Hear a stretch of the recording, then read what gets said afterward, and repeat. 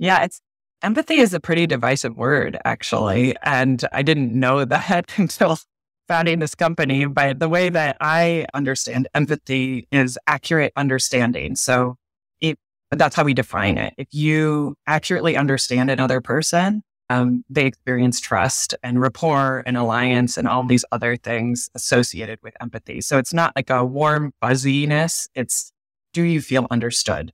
And that's a relational understanding as well. It's not one person deciding I'm empathic and I did all the right things, so therefore I have empathy. No, that person needs to feel accurately understood and in alliance with you and building trust.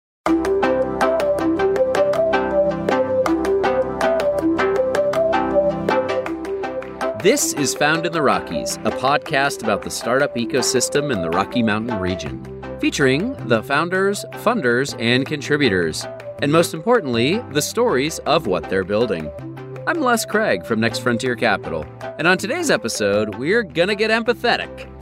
I'm so excited to feature Grin CEO and founder of Empathic, and Brian Williams, who is the VP of Engineering at Empathic. Welcome to the show. Thank you. Great to be here, Les. Thank you. I'm so excited to have you both. And I'm actually today, I'm going to start off with an apology. Is that okay? Can I do that? Absolutely. You didn't see this coming. No, the apology I'm going to make is I'm a bit of a psychopathic host, which is the opposite of empathetic, right? So that may be the most empathetic behavior I exhibit all day. I'm teasing. I'm totally teasing. This is going to be super fun. We're going to talk all about empathy. We're going to talk all about startups, and we're maybe dabble a little bit in some AI. A little bit. Not too much. That is my trigger word. We're not going into GPT. We're not going to... What's that? Let's talk about that. Let's start there. What is this GPT thing you speak of? All right. No, all right. That's not what this episode's about. In fact, what this episode's about is stories. I want to hear your stories. Brian, you want to go first? Yeah, absolutely. Yeah. Let's hear where you grew up. What brought you to this company? Yeah. I grew up outside of Chicago, and I've gone through 2 startups and love working for startups. And both of those were successful. And I learned a ton of those. And one of the core beliefs that I kind of built at those startups is really leading with empathy. And there's been some great publications over the years, like Forbes and others, on how important empathy is to leadership. And got connected to Grin through a coworker of mine that I work with, both Elastic and Grafana with, Katherine Johnson.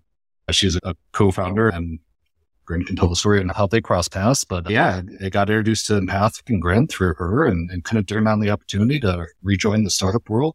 Love what we're doing and love working here. Super fun. And so you started in the Midwest, but you're not there anymore, right? No. Oh, yeah. I'm out in Denver. Yeah. Denver? Yeah. Out in Denver. Yeah. So the first startup I worked for, when we exited, we got acquired by a company that's headquartered here in Colorado, and they've always been a big skier my entire life. So super fun to get to move out here with that acquisition back in 2006 it was. Wow. And, yeah. Been out here since. It's a great place to live and work. Amazing. What's your favorite mountain in the Colorado area? Where do you ski? I'm biased. So we had a home and we're actually building. We sold it and up in Winter Park. So I'm a little biased. My daughter's on the ski team up there. So that is our go-to mountain, and we spend a lot of weekends. Not a bad way to spend a weekend. No, I'll agree with you. Both in season and out of ski season. Beautiful area. Oh yeah, all seasons except for mud season. Which is kind of right now. But anyway, we won't dwell on that. That's why I'm here talking to you, Wes. Yeah. That's the only way we could get him on the podcast. He said mud season. All right. You got it, Brian. Grin, what about you? What's your story? Where'd you grow up, and kind of how did it all evolve? You're probably going to have to stop me, because as a psychologist, we spend a lot of time reflecting on how we all grew up and evolved. So yeah, when I was born, no, but literally. So I was raised in Minnesota, in Minneapolis, and actually my father, his grandfather, or his father, rather, my grandfather, I never met him, but he actually was raised in Bozeman, and my dad was born in Billings, and my grandfather built the airport out there, the original airport. Incredible. Yes. And then my grandfather met my grandmother, and they moved to Hutchinson, Minnesota, which is where there was a large glue factory, and that is what became 3M. But oh, wow. so this is like, back in the day, my dad's like in his late 80s. So this is like much farther back. So anyway, so that's how they settled into Minnesota. And I was there, also Midwest with Brian. And then in high school, they're wildlife filmmakers, by the way. So I spent a long time in an RV in the summers traveling, also through Montana, but through all the national parks. And then in high school, they decided they wanted to move into the RV full time to do filmmaking full time. So I actually went to boarding school, first in Switzerland, then in California, and then eventually went to college in Walla Walla, Washington. And then I moved to Spain. And then I was deported from Spain and I was deported to Seattle. And that's how I've ended up in Seattle. So That's how you ended up in Seattle. Wow. this is a long story. What a journey. Yeah. And some of the work you did in Seattle, you were at the University of Washington for a little while, right? Yeah. Actually, when I got deported to Seattle, it wasn't a formal deportation. We can have a different story about that. I was going to say, maybe that's like a different podcast. That's what it's just a whole different. It was a paperwork error. I was doing the right things. I was trying to do the right things. Anyway, whatever. So I moved to Seattle kind of unintentionally and started working for Harborview Medical Center, mainly because it was next to my apartment. And I was like, I want to volunteer here and I want to learn about the emergency department. I want to figure out, how hospitals work, and started there. And that eventually kind of started the origin story for Empathic, as I was recruited into a research study there where we were looking at folks that were using empathic listening in the emergency department and ICU, and started to evaluate some of the, outcomes of doing that research, especially because we are a level 1 trauma center and we get a lot of accidents, a lot of drunk driving accidents in particular as well, and kind of used some of these techniques to create, transformative outcomes for patients. So that is how the story, of this company in some ways started, was when I started at the hospital there. I see. You said something that I want to peel back, and it actually, Brian alluded to it as well, but I want to peel this topic back a little bit. Empathic listening. What is this? What is this thing you speak of called empathic listening? Yeah, empathy is a pretty divisive word, actually. And I didn't know that until founding this company. But the way that I understand empathy is accurate understanding. So that's how we define it. If you accurately understand another person, they experience trust and rapport and alliance and all these other things associated with empathy. So it's not like a warm fuzziness. It's, do you feel understood? And that's a relational understanding as well. It's not one person deciding I'm empathic and I did all the right things, so therefore I have empathy. It's like, no, that person needs to feel accurately understood and in alliance with you and building trust. So we actually, have a ton of different behaviors and psychological constructs and emotions that we model at our company. But we started with empathy because it's the most important thing. You can understand your customer, you can meet their needs, if you can understand your patient or your colleague. It's foundational in all relationships. So that's why we started with empathy. Yeah, what a superpower. I mean, it really is. It's foundational in life, I would say. Yes. It is. Yeah, 100%. And it's been fun working with engineers like Brian and other people that, we've been studying the science of empathy for a long time as psychologists. And we know kind of the formula and what are the key ingredients to improving conversations. And then having this very cross-disciplinary approach with machine learning, AI, engineers, and then bringing them into the fold of how this all works has been a great process. Very cool. And Brian, I gotta say, you said the word empathy in your intro. That may be the first time I ever heard an engineer speak that word. And I'm teasing. But it's not something that They get a bad rap. They're highly proud of it. I know. They get a bad rap. But it's for you, this seems like it's been part of your career journey, the importance of understanding this, internalizing it as an engineer. Is that right? I mean, that's absolutely right. I mean, it's really interesting for me. And there's a lot of parallels that I think just in my background, the last startup I said is a group of people that we've worked together for 20 years. And that's pretty unusual. And a lot of these foundational skills and building relationships and having trust and rapport and all these things, I think are directly attributed to the success that we had and working together over those 20 plus years. And yeah, I mean, it directly relates. And, you started to touch on it there a little bit less. It's really exciting to take the psychological backing and the models and everything we're doing empathic and apply these to all these different verticals in these unique ways using technology. It's super fun space to be in and very exciting on what we do. Very, very cool. And so Grin, at this point, you've started to sort of test out some of these different theories in practice, working at this trauma center. What was sort of the evolution from that to eventually starting a company? What are some of the intermediate steps? Yeah. So the first trial that we did at Harborview, when we did this kind of brief intervention with folks coming into the emergency department, where we accepted them for who they were. We didn't tell them how to live their life or what to do. And we just listened to them with empathy. The folks that got that intervention had major drops in their drinking, and those effects held for the next 3 years, just from a 15-minute conversation. They had a 46% reduction in readmission to the hospital, which saved Harborview millions of dollars, because this was a population of folks that, would get into accidents frequently. And that's compared to treatment as usual, which is telling people, hey, you did something bad and shame on you, and you need to get back into why'd you go off the wagon, whatever.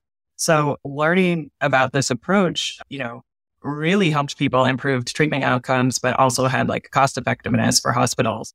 So I was actually tasked with scaling this nationally to all level 1 trauma centers as part of another research trial and initiative. Currently, we estimate it saves about $2.6 billion to have folks doing these interventions in hospitals at scale. But one thing we learned with that is that it's actually really difficult to train these behaviors. We did 2-day workshops, PowerPoint presentations, things like that, and found that you can't learn empathy from a PowerPoint. Surprise. So and we're seeing this a lot too in DEIB initiatives where people are getting coached to talk differently. And it's very hard to just be look at this slide, now do things different. You need to have a coach, almost like learning a sport. You need to have someone listen to exactly what you said and say, hey, right there, see how you did that? This is the skill you're using. Here's the new skill that you need to use. Let's role play it. Let's do it. So I ended up being part of this thing called the Clinical Trials Network. It was one of the largest phone coaching studies to date, where we would take recordings of doctors and therapists talking to their patients and say, these are all the good things, the bad things you did. And psychologists would hand correct these, listen to this, and then call the doctor up and be like, all right, here's your feedback. And that was what we had to do in early 2000s. Yeah, some have a little bit better bedside manner than others. I've been there. We've all experienced it, right? Oh my gosh, so true. And what a data set. Yeah, I could get on a tangent about that too. I think we have this phrase in the psychology field and the therapy field called the magic door. And the magic door is when you go into the therapy room and you close the door and it's confidential, that everything in there must be good, because training programs for therapists right now very rarely have actual evaluation. So a surgeon, you watch what they do. Oh, yeah. You're not going to go let them into surgery unless they have a lot of people but for therapists, it's this private area. So particularly in psychology, we were really interested in applying this technology because we were we don't believe in magic doors. What are you doing in there? And let's understand it and let's improve you, just like any other medical doctor. So that was actually our first product, was we automated feedback to therapists, 2009. That was first speech signal processing pipeline in, at least in academia. I mean, things like AWS Transcribe, all the tools we have now didn't exist. Exactly. Yeah, we forget how that seems like it wasn't that long ago, but technologically it was a different age. It was the Stone Age. Yeah, it took us about 6 hours to process, a 20-minute call and get instant real-time performance.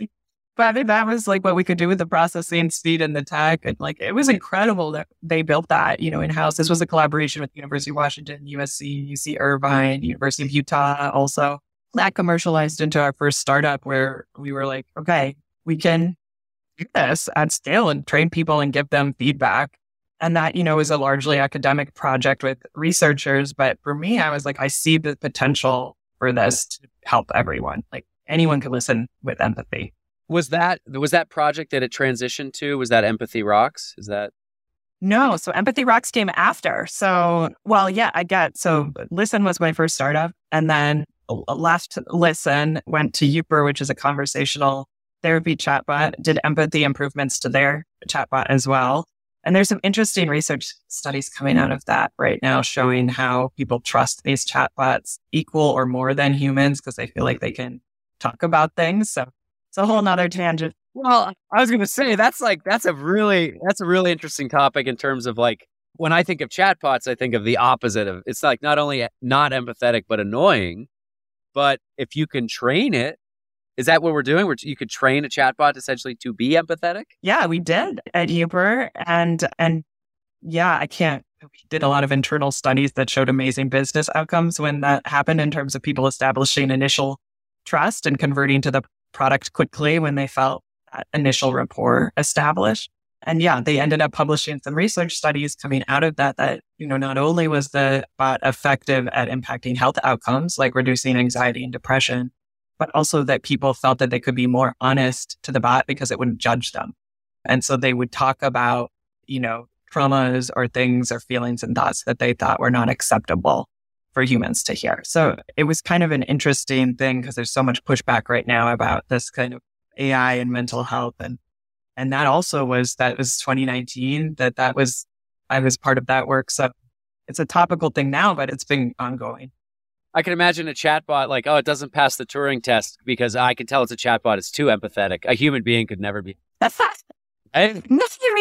We're in that mode right now. So with LLMs, like I can train an LLM on transcripts of the most empathic therapists that are recorded and every one of their treatment manuals and every YouTube video they've ever done in training in seconds and have them be that in the conversation. So like this is not sci-fi anymore. Like we can take the top quality. I mean, you could even extend this to like, putting like, I don't know, figures historically that everyone is like, wow, I love this, and putting them into one kind of bot. So you're right that making it more human would be almost the opposite, like trying to make it fallible and like have an ego and like, yeah, and it's like offended by you and it doesn't want to talk. And it's like, like these are real things. So yeah, I mean, AI generated podcasts. That's going to be the next thing. Brian, you're going to put me out of work here. Don't you dare say that. But it's happening. It's happening. I'm going to train a model on your podcast, Les, and then we'll. Oh my goodness! The world is not ready for that madness. Yeah, Brian. So where were you in all this in terms of like when did you finally? You said you got an introduction. When did you sort of get just lit on fire about the opportunity here and decide to jump at it? Oh, I mean, it was last year. I mean, yeah. So last year I started to, contemplate what's next and starting to evaluate like startups. My network was, I had opportunities available and make introductions. I said, were found at the time and ready to get back to, small companies, startup where I can make a big impact, leverage mostly what I've been doing for the past, 25 years. So yeah. I joined Empathic August of last year. What Brian's not telling you that's kind of funny and is that we also interviewed his wife who applied for sales and sound. So that's a whole separate podcast as well. She came before Brian and was very excited about the idea of empathy. And I didn't actually know that they were together and was evaluating them. And like, I want to hire these people. And then at the end, they were like, you can only ask what if this? And I didn't even know. So, which would not have been the first time we'd worked together. We actually both worked together at Elastic. So, oh wow, amazing! Yeah. That's super fun. So, Brian, what gets you the most excited about somebody that clearly cares about this category, this opportunity? But as a technologist, what gets you most excited about working in this space on a daily basis? Just the opportunity we have, right? I mean, there's so many different verticals, so many different applications of what we're doing. I mean, when you think of this, everything from, sales to medical, which we talked about today here, getting into like, customer service, the list just goes on and on, where I think it's a market that I feel not a lot of folks have spent a lot of time exploring, and the number of different ways we can take what we have here at Empathic and really have an impact and just on how humans came, which is everywhere. Well, when you think about that, that's just everywhere and everything we do every day. Yeah, I think about it too, like in a world of like where it's increasingly important to build trust. It used to be a part of our daily lives because we built trust with the people who are the people in your neighborhood. Like those are the people we interacted with. Those are the people that we build trust with in a very human, connected way, personal way. But physical presence too. I mean, think about how COVID has changed us in the virtual world that we all live in now. And, just how that has changed things and had an impact in how we establish some of these, things like trust and empathy and things like that. It's more difficult and more challenging in this virtual world that we are in post-pandemic. Yeah. I mean, the opportunity is big. When did it sort of develop then from sort of like this? It seems like directionally it's moving towards empathic. Then, by the way, for our listeners, that's the name of the company. Oh, yes. I keep saying empathic. I'm like, if I don't spell it out without the E, they might not even know what we're talking about. Grin, why don't you tell us a little bit about that, the name? Yes, empathic with an M.ai. And yeah, so I guess getting back into that story, I wanted to teach everyone how to listen with empathy. I wanted to leave kind of this academic world of hyper focus on people that already were highly trained and getting into folks that are not highly trained, like, customer service agents that are following a script, or your boss that's very, non-empathic. So that's where I wanted to go.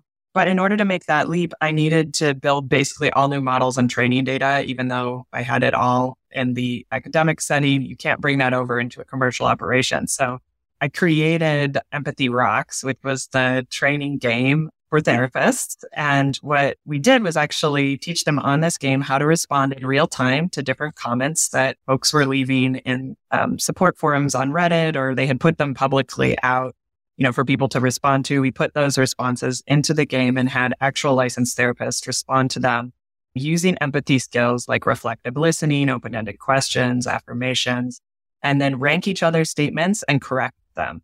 And in doing that, they would earn continuing education credits.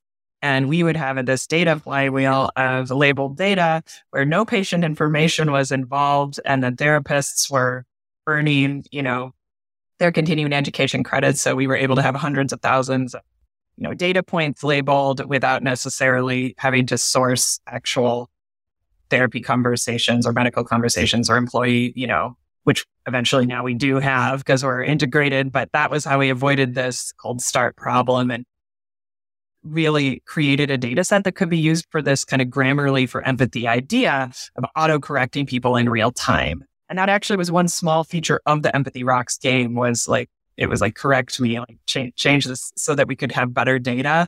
And I remember a moment when one of our advisors in our accelerator was like, is that the product? Like, are you going to do that? And I was like, yeah, we're just going to do that. So yeah, that was kind of how it started. And then we chose to do this API first approach of giving other SaaS companies the ability to do real-time correction and analytics of these many different behaviors, including empathy. But we actually have 90 different things that we detect in terms of behavioral markers of how conversations are going.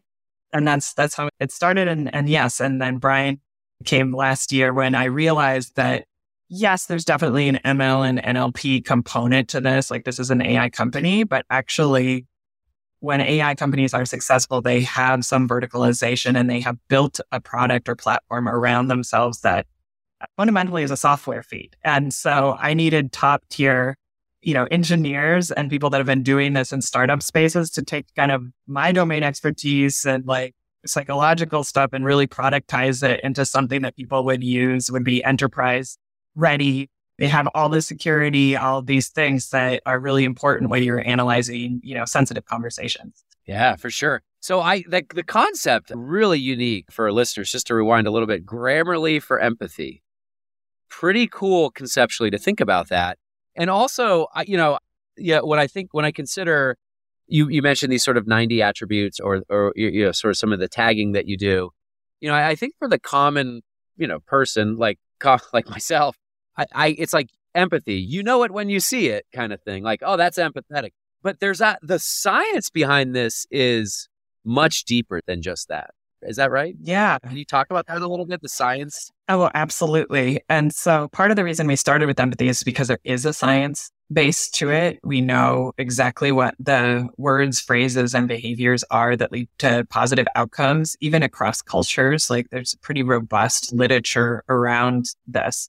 So I'll first start not with the behaviors, but some of the indicators that a conversation is going well and is empathic. And one of the ones that's pretty robust is this concept of synchrony. So if you really like someone and you're getting along with them, you'll start to synchronize in the words you use, your pacing, even your placement of things like prepositions and adverbs and like very unconscious things that you can't actually pretend to do this. Like you can try to use the same words, but if you really like them, unconsciously you start to mirror them and get into this way. And we even notice that people that are like in power in the conversation will typically be the ones that synchronize to the person not in power. So like it'd be like the manager to the employee or the doctor to the patient. It's not like a mutual thing. It's when that person's being empathic, they start to synchronize. So we measure that. That's one of the things that we look at in behaviors that you really can't train. It's kind of either you have it or you don't. And we think of that as like 10% of the slice of empathy, and that 90% of the other behaviors are trainable. And those are the things that we like to correct in prompts. So, as I see. So if you really like them, you start to synchronize, you start to mirror them. Oh, am I doing that right now? Oh. That's I was like, man, is there going to do that? I was like, yes, this is a setup. So it's going to happen. So that actually happens on our sales calls too. It's funny. In a serious note, I mean, it makes sense. Like we all can, I think we experience that. And so for the other 90%, though, that's the 10% sliver. For the other 90%, which is, I mean, a universe of things, how do you pick apart that problem? And maybe Brian chime in technically about how. Yeah, you can talk about it. Not trivial. Absolutely. Yeah. I mean, from a technical perspective, it's the models. And I think one of the most exciting things that we have is the fact that we have a, top tier expert labeling team that are trained clinically rooted in psychology, looking at the data from perspective. And I think it's one of our really unique value propositions is taking that data and using that to train our models, build our models, and actually using that in real world settings to do our detections through our API and to get that unique perspective on being able to analyze these conversations. It's really exciting. And it's, something unique that we're able to do empathic and one of the reasons why I joined. So. Yeah, the way that the API is structured that Brian has actually had a huge impact on is this idea of a modular detections of things that are going, good or bad in the conversation. So we detect the different behaviors. Examples of that would be like, I detect when you're making a confrontation. I detect when you've given me an affirmation or supportive statement. We're detecting all of those things. Then we give them a tip, which is typically vertical specific and expert led. So for sales, it would be like, to close the deal, do this. Whereas for, a medical setting, it might be try using an I statement to like express your concern. And then we give a correction, which is this generative AI piece where we're taking what they said and say, let's translate that confront into an I statement. And here's how you should say what you intend to say.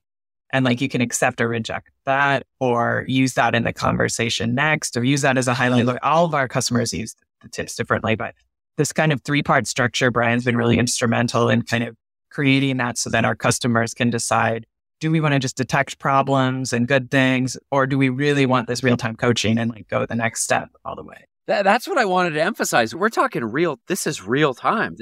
You could be doing it in this podcast, Les. Like you could be getting the real time feedback on like, are you establishing synchrony? Like all these metrics, all these 90+ behavior. Actually, we should we can do that, Brian. Let's run this afterwards and produce a report. Yeah, we literally can. Oh my goodness. Oh, what? We'll send it over. All right. We'll send it over and see how you did. Never mind. We'll put it in the show notes, I guess. It'll be the cancellation of season 3. But no, it'll be good. Let's do that. I'd love it. I think it'd be really cool.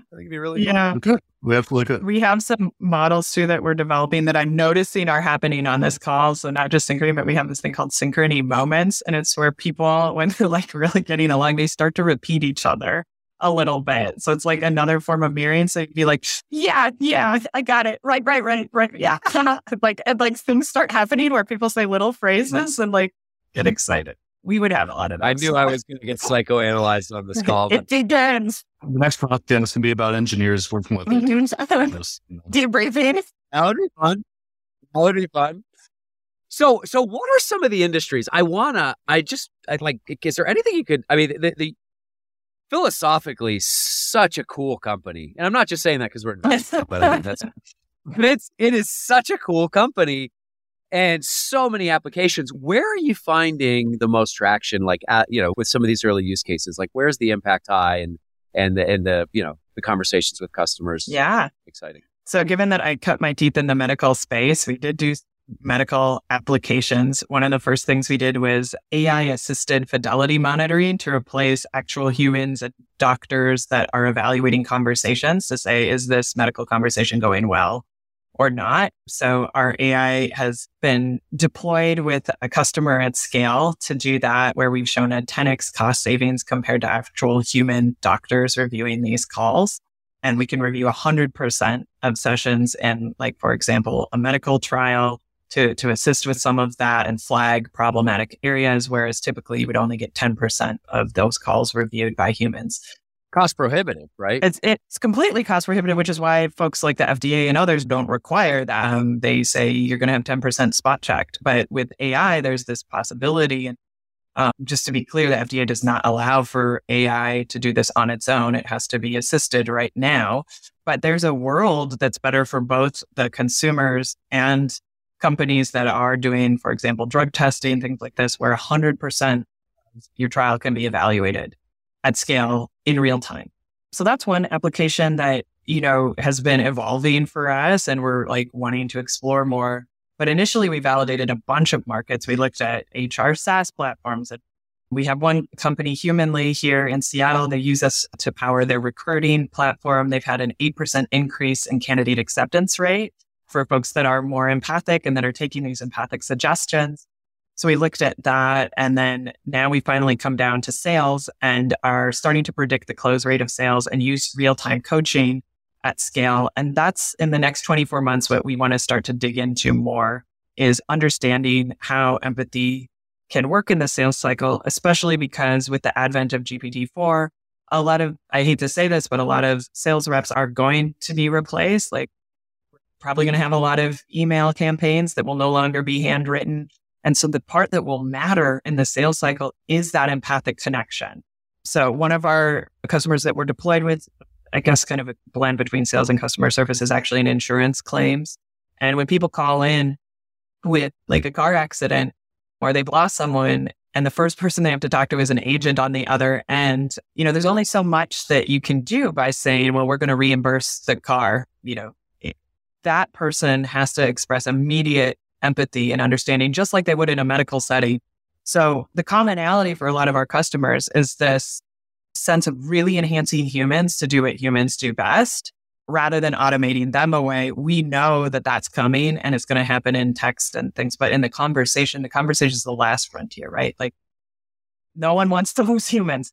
But humans are very variable in expressing empathy, and some of them don't do it that well. So we're trying to help them do that better across these kind of use cases. It's a horizontal product, but we're starting with the sales medical, proving that out. And we have some great HR SaaS as well. Yeah, it's great use cases. Very exciting. Brian, from the technology perspective, what excites you the most about just current trends and, kind of enhancing, I would assume, where you're already going and what the opportunity is there to just capitalize on.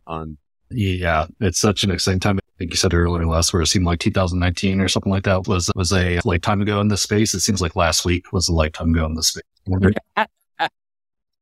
So much happening. And, we have folks like OpenAI and others that are just really kind of, paving the path for these conversations around how AI can be used in different ways. It's great for us because they're, starting these conversations. So that's probably the most exciting to me. I'm excited to see what happens in the space around LLMs and how that gets commoditized. And,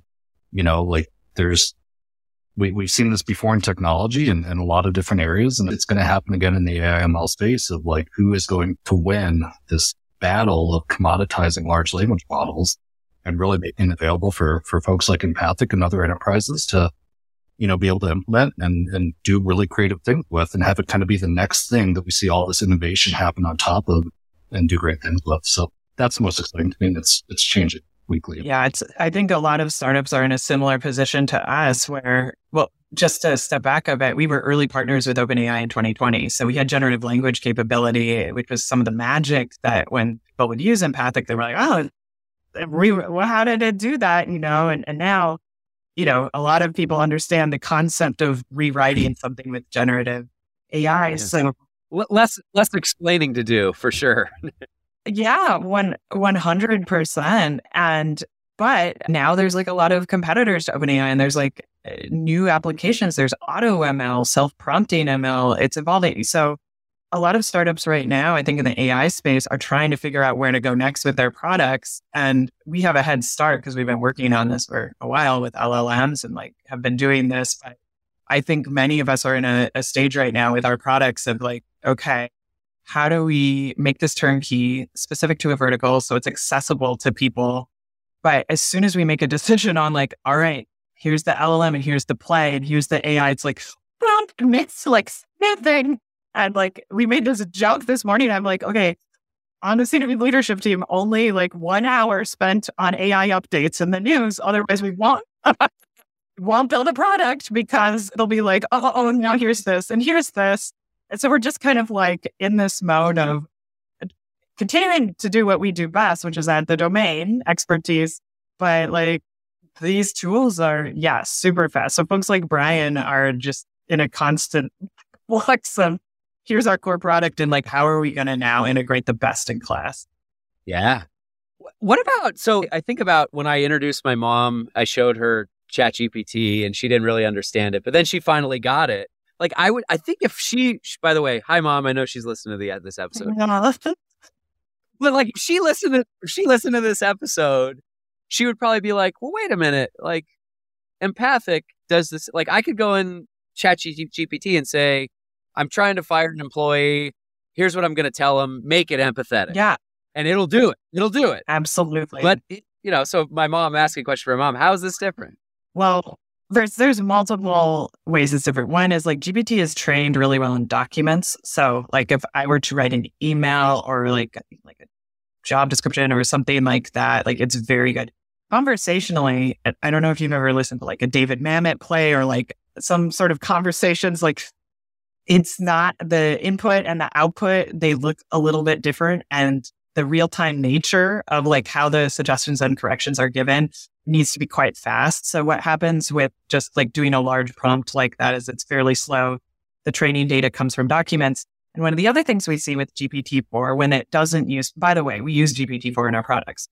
We build on top of this, but we have layers. What makes our product different is we have these proprietary detections that were built by psychologists, like find this behavior, find this exact thing that is occurring in a medical conversation. That's definitely not part of the training data of GPT-4, nor is the domain expertise around like this particular way that, for example, like psychosis is, funny you started the show with that, but we actually have models of things like unusual reactions. So like these are not things that GPT-4 understands how to detect or like handle in conversation, but we can leverage it by feeding it those things and saying, okay, in this conversation, we would like to take this detection and like translate it into this other thing and have GPT see the examples from us and generate it at a sentence level. When you just put in a whole document, like what you're talking about with like, I want to talk to my employer, it will do something and it's likely going to start to be repetitive. So if you had, I'm just like, this is an actual situation. If you had a manager who was like, we're going to send out performance reviews and everyone was like, GPT, write my performance review for me that's empathic, there's going to be a lot of repetition in that over time. And it also will optimize for being overly polite, which isn't necessarily empathic, like it has a slightly different definition. So anyway, long story short, we've optimized it for conversation, novelty, and specificity for the exact behaviors, which is very hard to do with one generic prompt. And it's a little bit harder. But I mean, on like just being very humble here, like this technology is evolving extremely fast. And so one of the things that we do is we're constantly evaluating our proprietary models against these large language models to see like, did it learn? Did it catch up? Where are we differentiated? How do we use it? Because there's certain things we detect, like an open-ended and closed-ended question that, quite frankly, it's not a super big differentiator between something like GPT, but our more nuanced models are.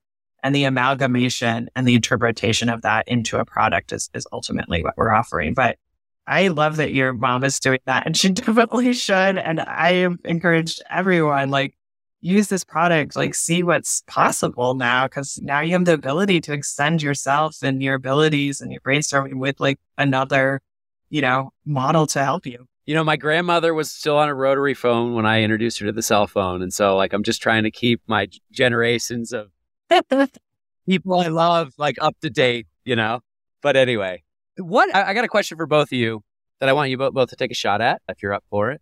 And that is, what has been sort of an unexpected challenge along this journey of building a company like this? And second, actually, so it's two questions for each of you.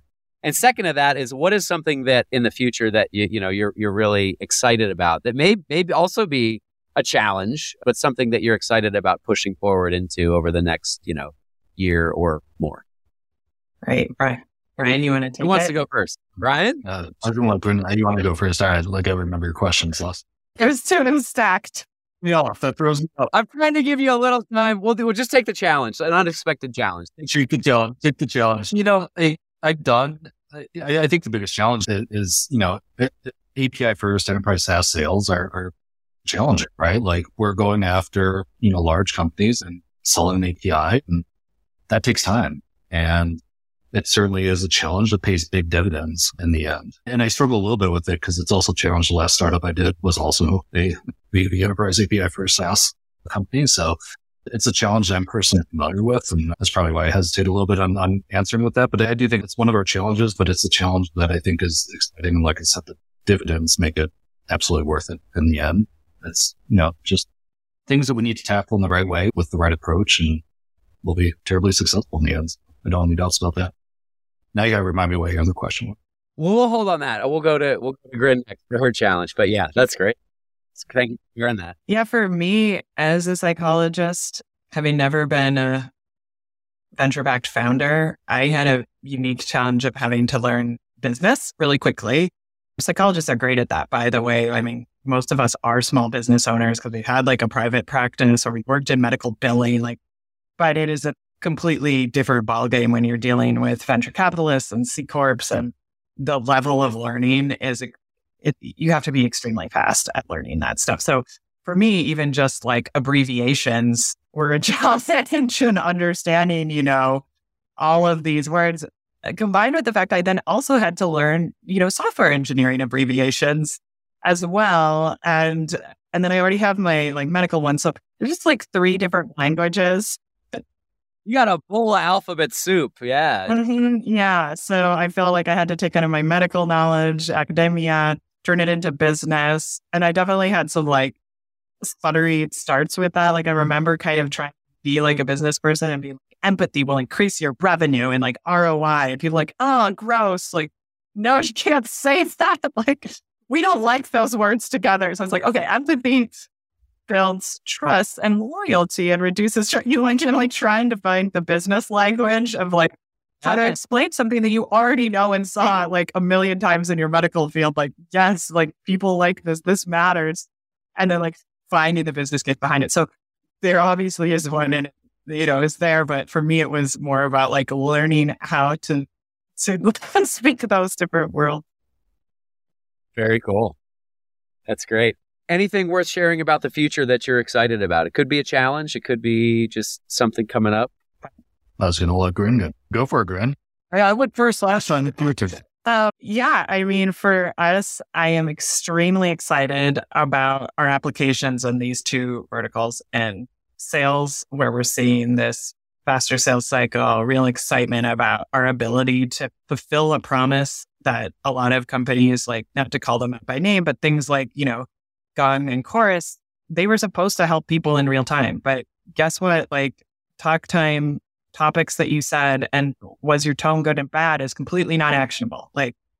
In an insurance call, it's going to be sentiment is red and bad because we're talking about an accident. Does that mean that agent was bad? No.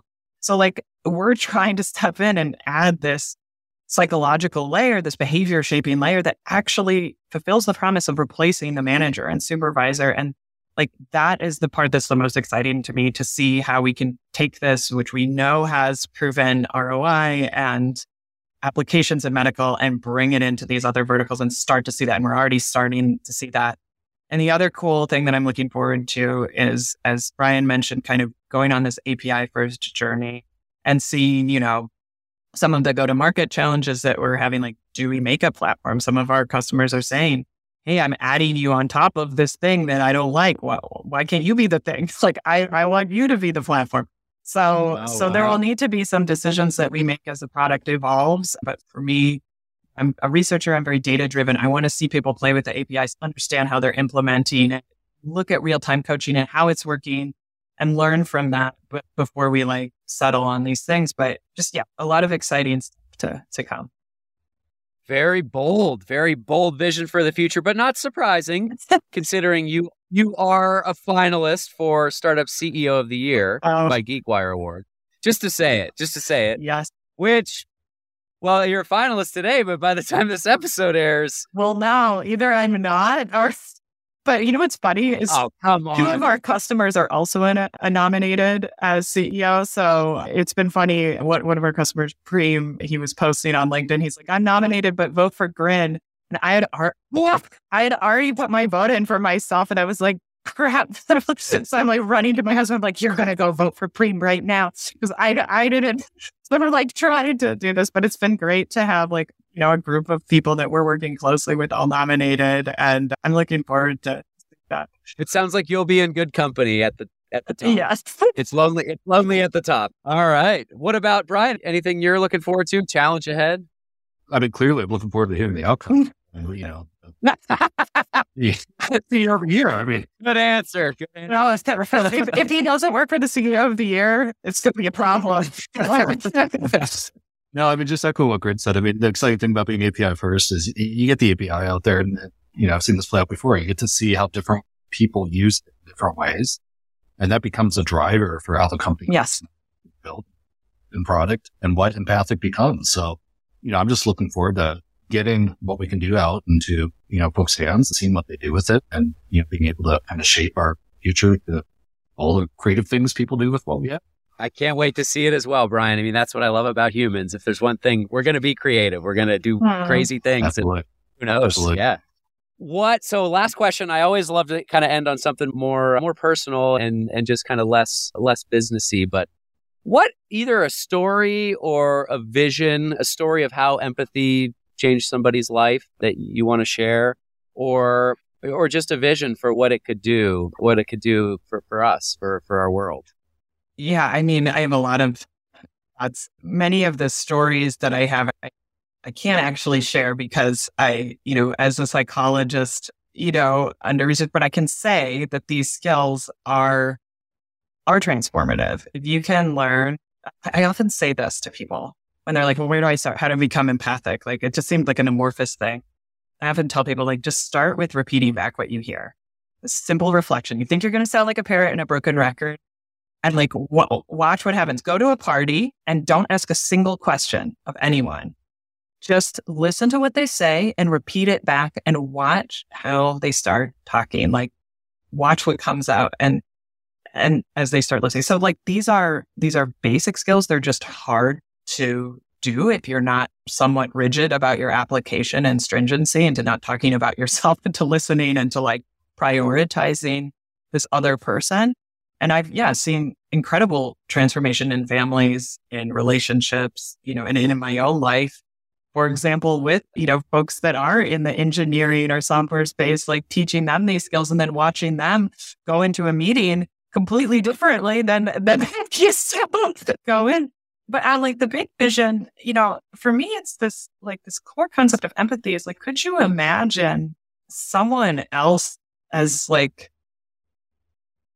you, or could you imagine their children as your children? Could you actually do that thought exercise and that perspective taking, and not to say that you will feel for them or you need to be them or you're in a mind meld or something, But it's just this idea of if we could all really accurately understand each other and we could do that perspective taking, how many problems in the world, not exist. And there are a group of psychologists that do this, that do these kind of radical listening groups and come in and bring in people that just have very different viewpoints and teach listening skills. And the outcome of those is consistently a love for the other person and this humanity. And like, we know what to do. Like, we know how to listen to people, but it's just a matter of getting some of these very simple, training tips out there and integrating them where you are. So you don't have to go to a special training, like that anyone can do this. So that's kind of my big, change the world impact vision.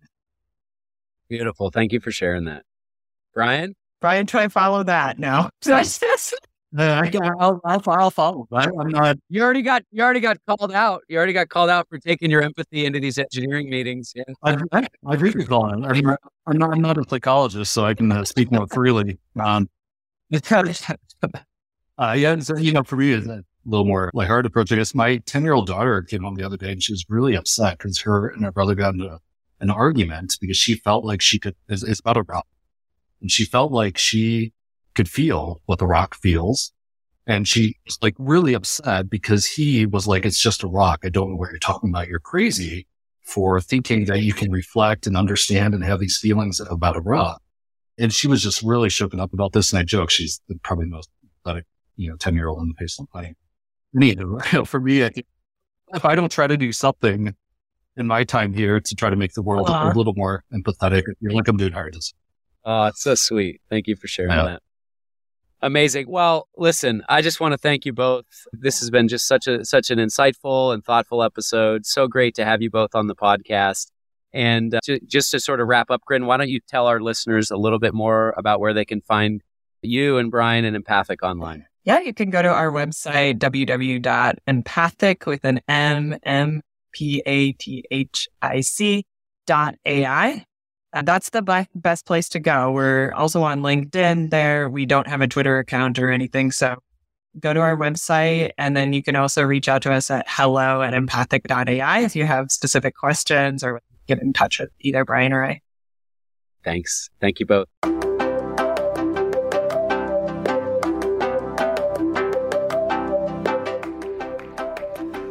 Thank you for listening to this week's episode of Found in the Rockies.